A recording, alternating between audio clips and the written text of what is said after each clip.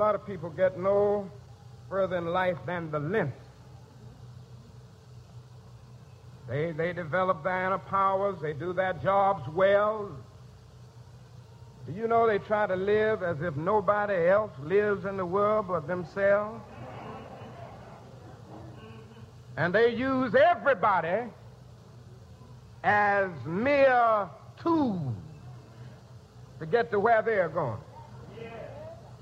They don't love anybody but themselves. And the only kind of love that they really have for other people is utilitarian love. You know, they just love people that they can use. A lot of people never get beyond the first dimension of life. They use other people as mere steps by which they can climb to their goals and their ambitions. These people don't work out well in life. Well, first off, it is a foolish preacher who tries to go up right after the Reverend Dr. Martin Luther King Jr. and tries to make sense. But as we celebrate this great man this weekend, I want us to take some time to really think about what he was trying to say there. That too often we only concentrate about the length of our lives and never its breadth, never its depth, its fullness. Then he would go on to say that there are some folks, too many folks in this world of ours, who in their drive for success and fame, they see others just as pawns, just as mere tools, steps on the grand staircase of life, taking them higher and higher and higher, richer, more powerful, more successful. But the good preacher would remind us that nature has a law called gravity, and that what goes up must come down. Don't be fooled, he would remind us, the Bible says. Don't be fooled, God is not mocked. We will reap what we sow. And so this morning, as we return to this pros and cons sermon series that we started last week, and that's what I want us to think about. I want us to think about the relationships of our lives. Those people that we know, those people that we use, those people that we try to avoid. Because there's little else in life that has the sort of influence, the sort of impact on us as those people with whom we associate, our friends, our family, our coworkers, our neighbors. They hold tremendous sway over us. They can bring us up. They can drag us down. They can sharpen us or dull our emotional and spiritual senses. Let's be honest this morning. All of us probably have people in our lives who do us no benefit. People who use us, people who walk on us, people who make us more negative, people who tempt us into playing with things that we know that we ought not, people who lure us into the darkness rather than inspiring us to the light. This morning I want us to think about our relationships. The ups and downs of connecting, of making new friends, and of letting old friendships go unchecked. And so as we continue on, it's like I said last week, if this notion of pros and cons, if it sounds familiar, especially to those of us who are fans of late night TV, if it sounds familiar, it probably should, because we stole the idea right off of something that Jimmy Fallon does on The Tonight Show. But like we said last week, there's a whole lot of truth in it. That for every good thing that we want to do, for every good thing that we actually end up doing, there's always pushback. There's always resistance. For every pro, there is a con. For every dream, there's a nightmare. For every hope, a fear. For every angel, a demon trying to shout it down. There's always, always resistance. And so just like we did last week, taking our cue from Mr. Fallon, we sat down and we came up with some pros and cons of connecting. And I'll offer the same caveat, the same warning as I did last week. Y'all please, pretty please remember that he's got an entire team, he's got an entire crew of paid professional comedy writers who make this junk up for him. You've just got some preachers who think that we're funnier than we really are coming with this stuff. So we came up with a list of the pros and cons of connecting. Here, let's take a look at the first one. A pro of connecting with new people. We can discover that others may not be entirely wrong. Hey, other people may have good opinions and ideas too. But the con of that is we may discover that we aren't entirely right. It's a danger. And again, not so much funny, as it is just simply true. The next one, a pro of connecting with folks, finding someone who will point out the spinach between your teeth. The con, finding someone who will point out your every flaw. And honestly, we probably all have at least one person in our life who sees it as their mission, their God-given mission to, help us in every facet of life. And we know how we feel about those people. Pro, finding a wider circle of friends with whom we can share our life. The con of that is that we know that circles sometimes become triangles. Let me tell you what I mean by that. This notion of triangling actually comes from the counseling world, from the counseling field. Imagine it this way. Say you're in a relationship, and a lot of us probably have relationships or associations where there are three of us. There's person A, person B, person C. How often has it been that you, person B, have person A come to you to talk about person C? Then person C comes to you, person B, to talk about person A, and there you are in the center, torn, struggling. What do you say? How do you handle it? There's all this tension, all this anxiety going around this triangle. That's what it is to be triangled. Circles sometimes become triangles. Pro of having new friends, someone else to chat about the weather. Con, I'm mountain cedar. We had to mention, I know God created it for a purpose. I'm certain of that. I just don't know what it is right now. So mountain cedar. But then we thought, okay, there's something of a little football game going on this afternoon. So we came up with a couple pros and cons of connecting over football. A pro, sharing a high five with a good buddy after a touchdown. The con, watching them try to do their own end zone dance at the same time. It's just embarrassing. Okay. A pro, today it won't be 7 degrees at Jerry World like it would have been up at Lambeau. However, a hot dog will still cost us $15. And then finally, and this is actually true, having a late game increases church attendance. But the reality, the con of it, is we still have to play the Packers. You don't have to laugh at that one. For every desire that we have to do something good, for every desire that we have to do something new, to do something better, for every desire that we have to do something different, there's always fear. There's always this little voice in the back of our head saying, why risk it? Just play it safe. Just keep things the same. And I think we see a marvelous picture of that in our scripture for this morning.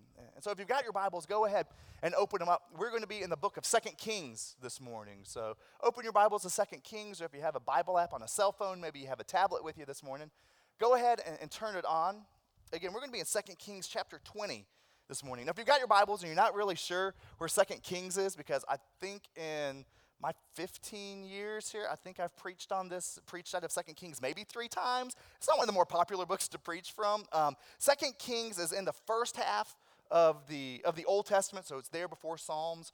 If you're flipping through, there is a section of 1st and 2nd books. So 1st and 2nd Samuel, 1st and 2nd Kings, 1st and 2nd Chronicles. We're going to be in 2 Kings this morning, chapter 20, looking at verses 12 through 19.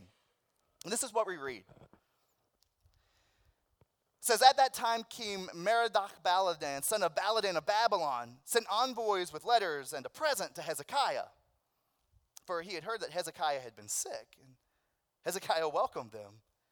And he showed them all of his treasure house, the silver and the gold and the spices, the precious oil, his armory, all that was found in his storehouses.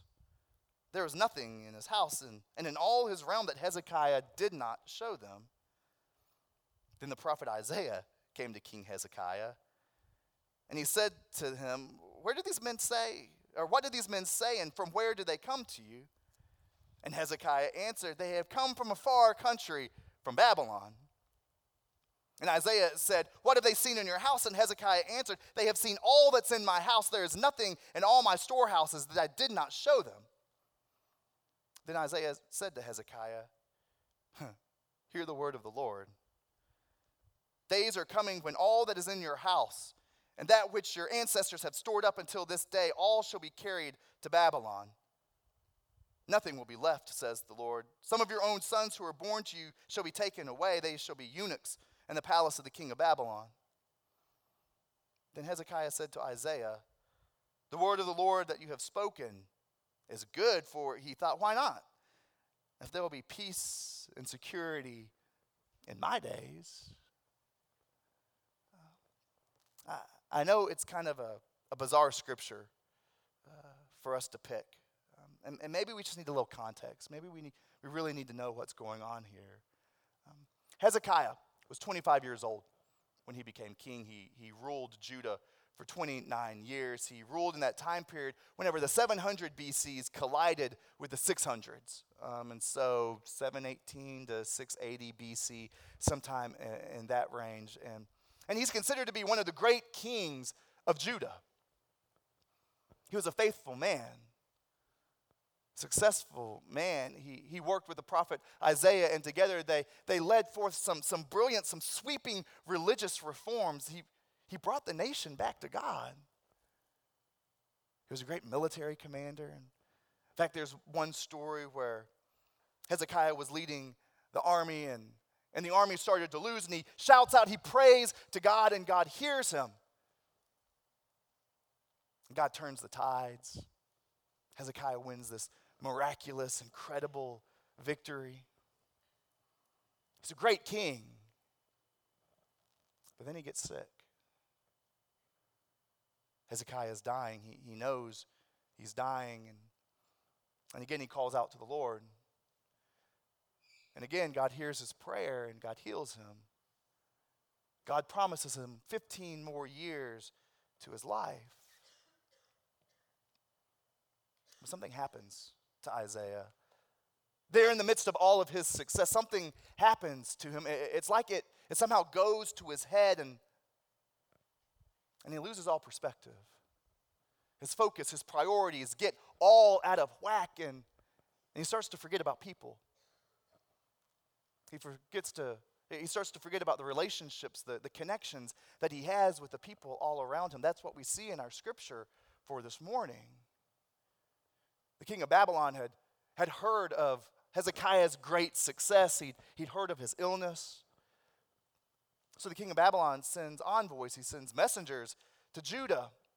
He sends them with a personal note from himself. He sends a personal note from the king of Babylon. He sends a gift. And Hezekiah is head over heels excited. He is elated at this because the king of Babylon is the most important, the most prominent. He's the most powerful person in the world at that time.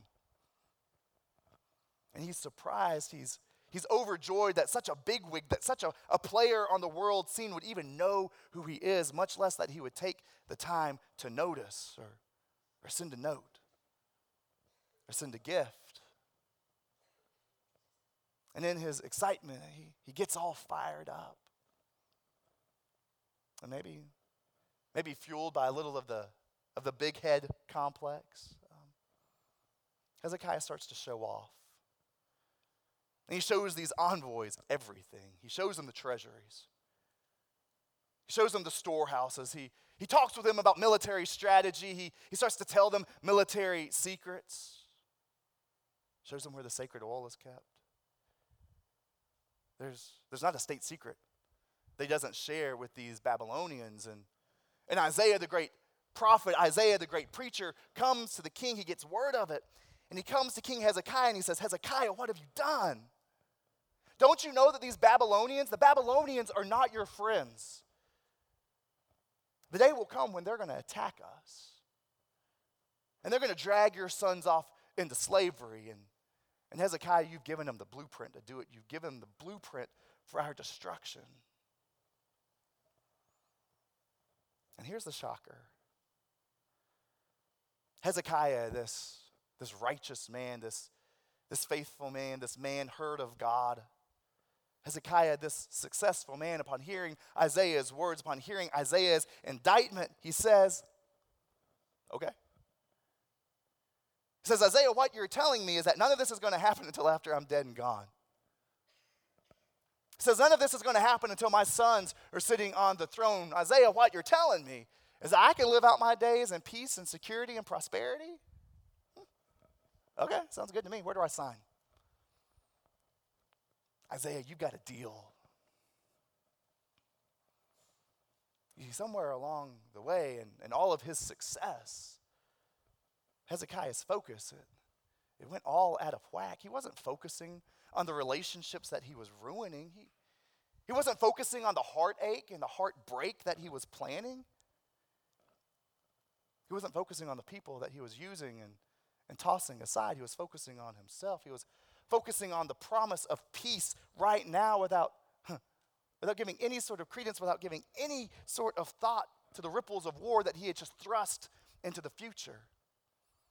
His focus was all wrong. His priorities were all wrong. I mean, he had just signed his very own kids' death warrants. And he didn't shed a tear. His priorities, his kingdom, his family, his heart was out of whack. And in honor of this newfound relationship that he had with the king of Babylon, in honor of this new relationship that he had now with the most powerful person on earth, he trashed the relationship that he had with the most powerful person in all creation. He turned his back on God. He turned his back on the very God that has extended his life, the very God that had renewed his life. And friends, I wonder about us. I wonder how often our priorities are out of whack. How often is it that even after weighing the pros and cons of our relationships, how often that even then we still end up making the wrong choices?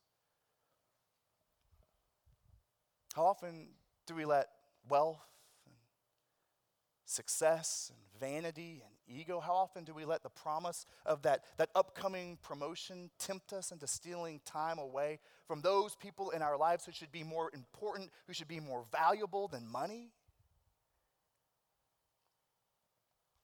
And as we think about our relationships, as we still keep on making our plans about who we want to be and what we want to do in this new year, in these days of 2017, I want us to consider this quote that someone reminded me of just this past week. Last year, Derek Bennett brought it to my attention. I'd written it down, and somewhere I had misplaced it. And then this past week, someone else had reminded me of it, and it just haunts me. And I think we need to hear it again. Rudyard Kipling once said this: "The world will tell you to be greatly concerned about money and position and glory. But then someday you're going to meet a person who cares for none of these things. Then you'll know how poor you are." A drive for success. Our fear of loneliness. I think both in equal measure lead us to make some really poor relationship choices. Spending too little time with those people that we ought, and spending too much time with those people that we ought not. Like trading diamonds for fool's gold. And I read this story about 2 months ago now, I guess, and I think it plays to this point. In 1961, there were these two brothers, James and Tom Moynihan. They lived up north somewhere, and they got together in 61, and they formed a partnership. They went into business with each other. For $500, they bought a local pizza restaurant. They bought this little pizza joint and started working it. But about 8 months after they started this business, James got the bright idea. He wanted to sell his share, his stake in this business, and he took the money and he went out and he purchased a Volkswagen Beetle in the early 60s. He went out and purchased this Beetle. Now, I want you to fast forward 38 years. Tom Moynihan, the man who kept in the business, Tom Moynihan, he comes to the point that he wants to retire. And he ends up selling a majority of his stake in the company back. And as you can imagine, he sold it for a little bit more than what a 1961 VW Beetle was worth. In fact, Tom Moynihan ended up selling 93% of his stock for $1 billion. See, for the immediate benefit of a VW Beetle, James Moynihan had passed up his opportunity to own a slice, the long-term benefit of owning a slice of Domino's pizza. He gave it up for a bug. And the thing is, I think we do the same thing. We do ourselves an awful lot of harm when we fail to consider the long view of our decisions, when we fail to consider the long view of our relationships. The decisions that we make today send ripples far into the future, and today's pros have a nasty tendency of becoming tomorrow's cons if we are not careful. In fact, did any of y'all see the post-game interview that Coach Dabo Swinney gave after winning the national championship in football this past week? It was an amazing interview. I've never seen anything like it. There he was, just won the national championship, living out his dream, living out probably every coach's dream to be hoisting that trophy up. He was at the top of his game. But do you remember what he said was the key to their success? Do you remember what he said was the key to them winning? Did he say it was having a great quarterback? No, that's not what he said. Did he say it was having a perfectly executed defensive strategy? No, he didn't say that either. He said they won because they loved each other. I've never heard a coach say anything like that. In fact, thinking back, I don't know that I've ever heard a coach say the word love. He said they won because they loved each other. There he was at the height of his success. There he was at the height of his personal and professional success. And he was thinking about his kids. He was thinking about his players. He would go on later to say that the value of life, the true value of life, is found in relationships, not in results and not in riches. And the thing is, I think we know that, you and I. We've been taught that for years and years. We know that. At least that's what we know that we're supposed to say when someone asks. We know that our priority flow chart should look something like faith, then family, then friends, then fitness, and then finances. In fact, I never heard it put quite like that, and I love it. I think Peyton Mays sent it through the pipeline this week. I love that. Faith, then family, then friends, then fitness. No, just personal health, mind, body, soul, our own fitness. And then lastly, our finances. We know that. We know that's what we're supposed to say, but I honestly wonder how well we do living that. So easy to say, incredibly difficult, especially in our area, especially in our parish. It's hard to live that. Incredibly hard to live that. And it has everything to do with our decisions. It has everything to do with the choices that we make. It has everything to do with us doing what Hezekiah failed to do. Friends, it has everything to do with us guarding our treasures. And so in the little bit of time that we have left this morning, I want us just very quickly, I want us to consider the pros and cons of the relationships that we have. And to help us, y'all know I love my little charts. I came up with this chart to help us distinguish between what might be a healthy relationship and what relationship might need to be winnowed out. Relationships that we might need to tweak with the wisdom and power of the Spirit. And so here we go. The difference between relationships that we need to be maybe a little wary of, relationships that we need to shun, and then relationships, those healthy people in our lives. Relationships will make us bitter. They'll gravitate towards the negative, and we just kind of get stuck there in the darkness. Relationships, however, make us better. They insist upon drawing us to the light. Relationships will leave us the same. They insulate us from change, whereas relationships, healthy relationships, will make a difference. They'll make us different. They'll polish us, they'll sharpen us, they'll hone us. I can't help but to think about the proverb that says, as iron sharpens iron, so a man sharpens his friend. We need people like that in our lives. Relationships are made up of enablers. Those people who give us credence, who will justify who it is that we end up becoming. Those things that we say, those things that we do, those things that we want to do. They give us carte blanche to be that, whereas a real relationship is made up of challengers.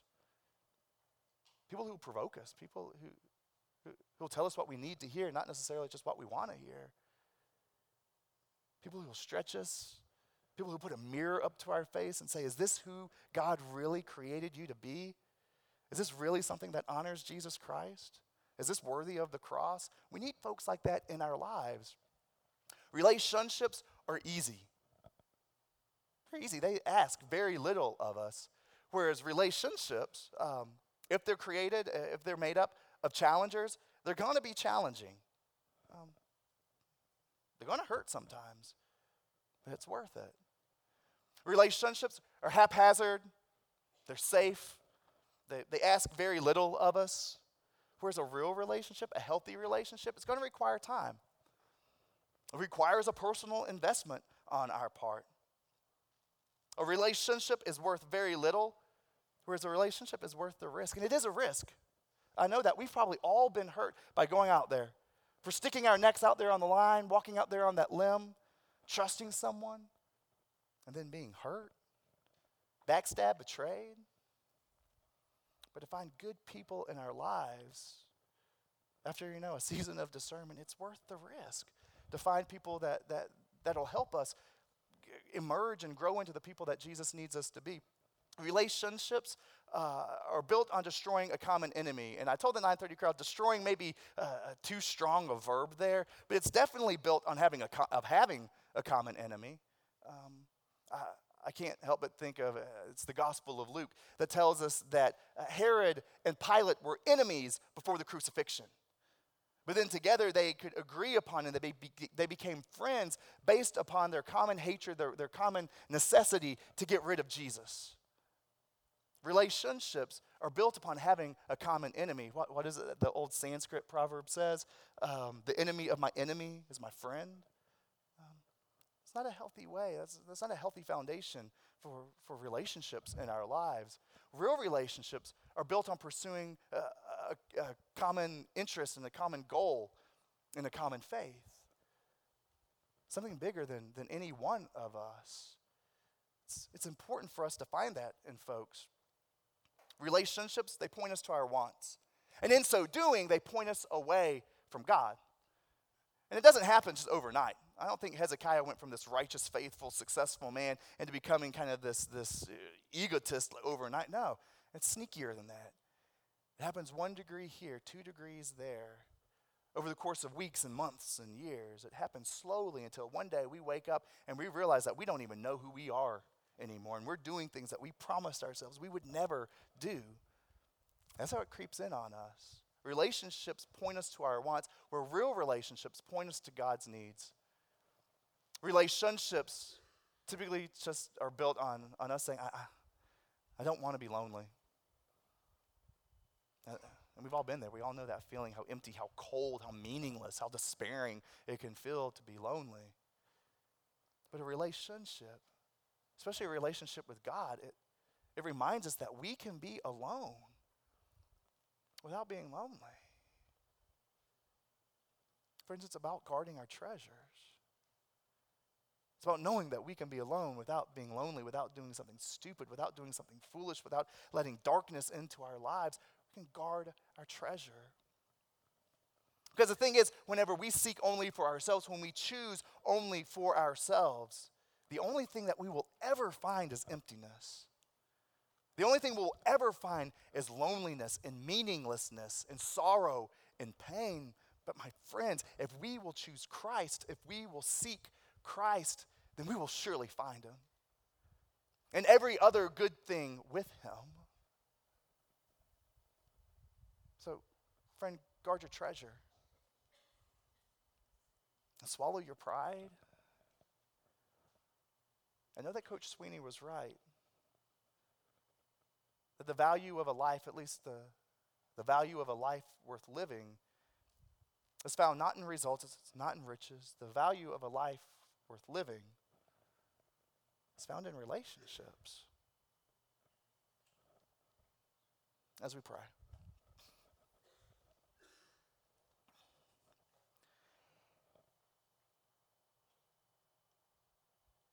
Oh God, this morning, we come and we have to say that in this world that you've created, this world that you've plopped us in, so often we don't know what to do. We don't know how to act. We know that we don't want to be lonely. And so a lot of times we just kind of meet folks halfway. Halfway between what you want us to do and what you call us to do, and halfway what this world expects of us. And yet we find ourselves triangled yet again between this world and our flesh and this world and you.